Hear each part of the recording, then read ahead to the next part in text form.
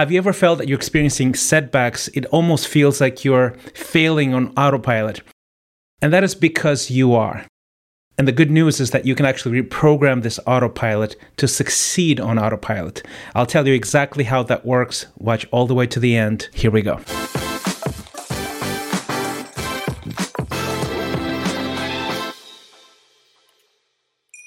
This is a phrase that I dread hearing. The voice of my wife, Deb, from the next room saying this: sit down. This is her telling me for the 115th time to put the toilet seat down. Something that I seem to be unable to do and to remember, and it blows my mind. How is it that I, an educated man who speaks 4 different languages, cannot memorize and learn how to put the seat down? And the reason is that I'm running on autopilot. My brain and your brain, beautifully and wonderfully made, precise, fast, efficient, and also automatic. There are certain things that you do that it serves up a piece of software and it causes an emotion and an action, and you do it precisely this particular way without even thinking about it. Now, that can be a great thing because you're doing it right over and over and over again, or it can be a bad thing when you fail to put the seat down. Imagine you're on a plane and the plane's autopilot is programmed to take you to Tokyo, Japan, a place you've always wanted to visit. But instead of taking you to Tokyo, Japan, it's taking you to Pyongyang, North Korea. This is some place you don't want to visit for a variety of reasons. But that's what happens with us over and over again with all kinds of areas of life, right? Our money, our career, our relationships, our health, our fitness, our nutrition. We run 95% on autopilot, and our autopilot takes us to the wrong places. So we're reliving the past, we're projecting it into the future, and we keep hoping to see a different future. Question: if your autopilot seems to be taking you to undesirable places, and it's replicating your past and actually creating a future that's not favorable to you, and it feels like you're failing on autopilot, doesn't it also follow that you can reprogram your autopilot, your software, to take you to the right destination and actually succeed on autopilot? And the answer is yes, you can. And to sort of understand how that works, I want to bring up 2 scriptures from the Bible, really used very often, but they're sort of ignored very often as well. Now, the reason I bring up scriptures from the Bible all the time is because there's a lot of techniques and strategies and things like that, but there are things that are ancient, things that never change. And in a world that changes all the time, it's really good to know what are the things that never change, that we can anchor ourselves into. So I'm going to bring up 2 scriptures. Here's the first one, Romans 12:2. Do not conform to the pattern of this world, but be transformed by the renewing of your mind. Then you will be able to test and approve what God's will is, his good, pleasing, and perfect will. What do we need to learn from this? Here are the 3 things. There's a pattern of this world, a way of looking at this world, a lens, a cultural context, a piece of software, the autopilot. And we're being conformed to it all the time. Nature, nurture, doesn't matter. We have this autopilot that takes you to the same place, undesirable place, over and over and over again. But there's an if and a then in that scripture. If you choose to renew your mind, doesn't say personality, faith, renew your mind. It doesn't say incrementally. It says transform by the renewing of your mind, which means a dramatic, radical change, a tectonic shift on who you are. And if you don't do that, this is the third part, you will not be able to recognize his good, pleasing, and perfect will.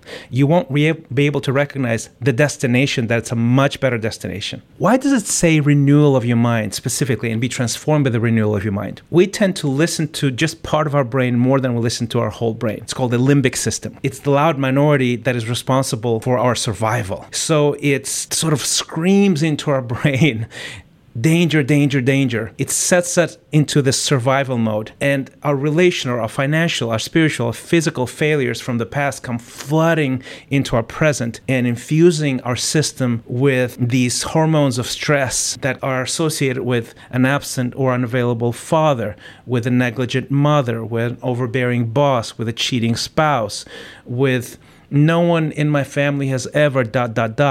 or I'm unremarkable, I'm ugly, I'm not enough, I can't find a job, I will never amount to anything. Those are the thoughts that sort of come rushing, and these are the autopilot thoughts that then transform into our body telling us, communicating with us through feelings, and then we shrink and we're in survival mode. And when we are in survival mode, we cannot imagine, create a new future. But there's a better way. Before I tell you how to do it specifically from a second scripture, let me give you an example that will make it more real for you. Every one of us has a circle of friends. Every circle of friends is a combination of strengths and weaknesses. And every circle of friends has this one person who can't get their act together along a particular area of life. Let's say it's relationships. So the circle of friends is looking at that person, and he or she is just repeating the same pattern over and over and over again, falling for the wrong guy or not going about courtship the right way. And the group basically tries to help them and say, hey, you have to, come on, you're not thinking about this right. And if you don't change your thinking, it's not going to change your future. And what we're doing is we're trying to help that person reprogram their autopilot. And when they listen, things change. And if they don't listen, and the whole circle of friends know, the future is going to keep repeating itself. Does that make sense? Does that make it real? You know what? All of us have these deficient autopilots, this software that we need to tweak. This is how you do it. This is an amazing scripture, again, that is quoted all the time, but ignored all the time. Matthew 6:25-27. Here's what it says. Therefore I tell you, do not worry about your life, what you will eat or drink, or about your body, what you will wear. Is not life more than food and the body more than clothes? Look at the birds in the air. They do not sow or reap or stow away in barns, and yet your heavenly Father feeds them. Are you not much more valuable than they?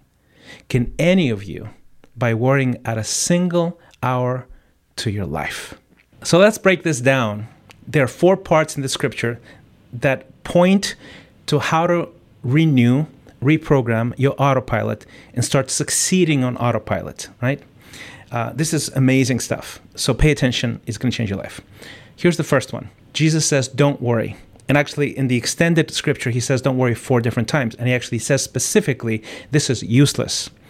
Why is that important? Well, over 50% of the population in the United States will live in perpetual stress, which basically means we're in survival mode, which basically means we're living in the past, biochemically trapped in the past, and unable to create a new future. So we need to develop the skills to not be stressed, to calm down, de-stress our minds, our hearts, our emotions, our bodies. The second thing is this. When Jesus says, look at the birds in the air, he's not trying to get you to take up bird watching or botany. What he's saying is, look at the patterns of how things work. Learn wisdom. Learn the very nature of things. Become an apprentice of life. That's the second thing. The third thing is build your confidence. Our self-worth is tied with our identity. And what Jesus is saying very specifically, I'm not stretching, I'm not interpreting, he says, are you not much more valuable than they are? So in a broad sense, as a human being, your identity and your confidence needs to go up. More specifically, individually, there's other scriptures that point that you are actually put here on earth with a purpose that was prepared for you in advance. You have an individual vocation calling you fit perfectly in the mosaic of life. You are here to serve the rest of us. So we need to build our confidence. And when we build our confidence, we show up differently in the workplace, in the family, everywhere. Build your confidence. The fourth is sort of implicit, not explicit in the scripture. When Jesus taught, he rarely taught one-on-one. He taught groups of people, smaller, larger groups of people. So when he says you, he means y'all. And why is that valuable? It's because we learn better together. We renew better together. So look for people that are good at the thing that you want to get good at, and then walk with them and apprentice with them and entwine your life into their lives. Renew together. So the 4 things that can change your autopilot: de-stress your life, raise your awareness, become a student of wisdom, build your confidence, and renew together. Walk with the wise and you will be wise. A lot of what I'm talking about here is what we do at Exponential Life in our coaching program. So if you want to learn more, I'll put a link down here. You fail on autopilot all the time. I forget to put the toilet seat down. If you fail on autopilot, you can also succeed on autopilot. And that will take you to heights that you haven't even dreamt of if you pay attention to the things that we discussed today. I hope this has served you well. Please don't forget to subscribe. Send this to someone who needs to hear it. Thank you.